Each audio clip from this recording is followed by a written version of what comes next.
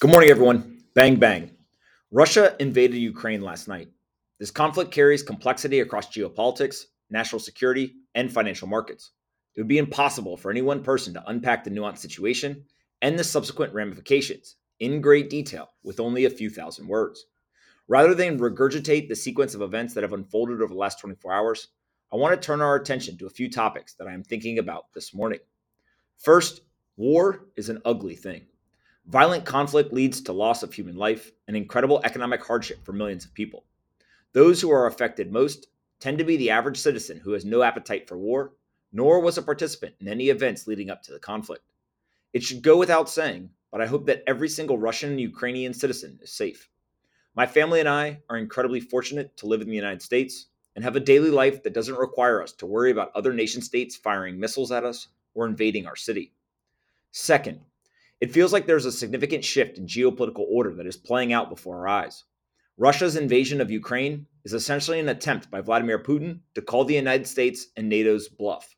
He doesn't believe they have the political will to impose painful enough sanctions, while also understanding that there's very little appetite for war among the citizens of member nations. Simultaneously, China is ratcheting up their provocations of Taiwan, including 9 Chinese Air Force planes entering Taiwan's airspace this morning and a warship violating Taiwan's defense zone. Both Russia and China understand that the long-standing American protectionism that has weakened in the various regions, and they are making a play to gain more global power, influence, and resources. I'm not an expert on geopolitics, but it is hard to ignore the importance of these events, specifically through the lens of the confidence game on a global stage. Third, Russia is the third largest oil producer globally. They are responsible for approximately 12% of the global production. Brent oil prices in the United States and globally have been quite high in recent months. So the current US administration has been asking for more oil to be supplied to the market in an attempt to curtail price increases. Both Russia and Saudi Arabia have said they will not increase production. So that leaves the US in an awkward position. To further complicate the situation, Brent oil prices spiked significantly on the news of Russian invasion and now is trading well over $100 per barrel. In some weird way, the increased price of oil combined with the continued purchasing of Russian oil by the international community means that Russia is actually profiting handsomely from the invasion. Unfortunately, the United States and our allies can't stop purchasing the oil for any material amount of time because we have made prior decisions that make us dependent on non US oil producers. I won't play Monday morning quarterback on those prior decisions, but the importance of energy independence is fairly obvious right now. Fourth, Russia's actions will likely lead to a flurry of financial sanctions from the United States and our allies. The most significant action would be the removal of Russia from the SWIFT system. There could be sanctions against Vladimir Putin personally, along with a cadre of other high ranking Russian leaders. Regardless of the exact sanctions, it would be naive of the international community to think that Russia hasn't wargamed this situation in preparation. Many people don't know this, but Russia has one of the largest foreign currency and gold reserves in the world. They were the fourth largest behind China, Japan, and Switzerland at the end of 2020. This $600 plus billion in foreign currencies and gold will be a tool in their toolbox once sanctions are implemented.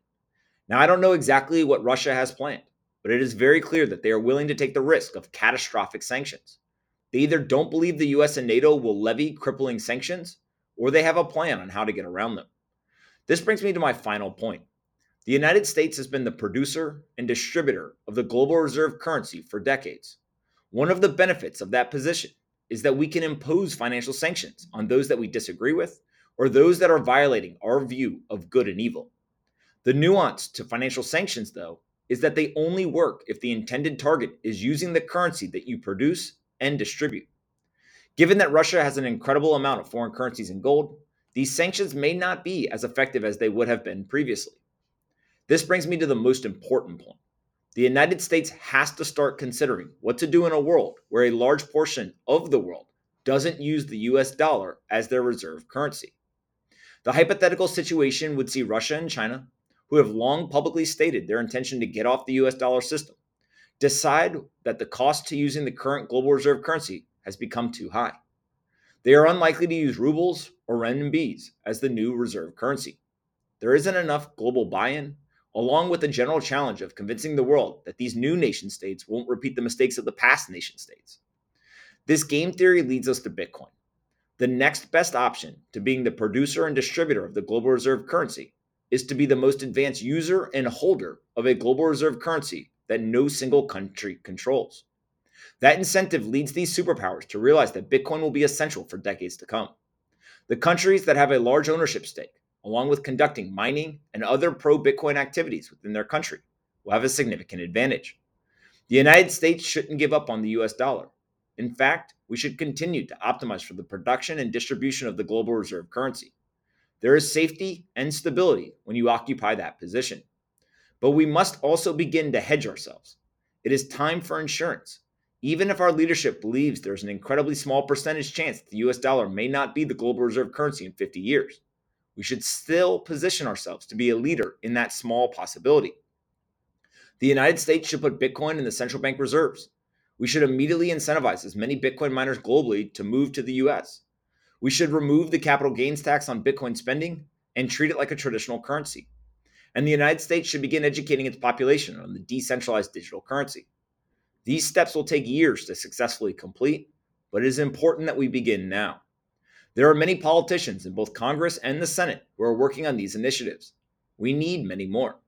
The current geopolitical situation will be written about in history books. It is imperative that we remain compassionate to those who are adversely affected by war. We remain steadfast in our disagreement with the aggressors, and we plan for various future scenarios, regardless of how unlikely we believe they are.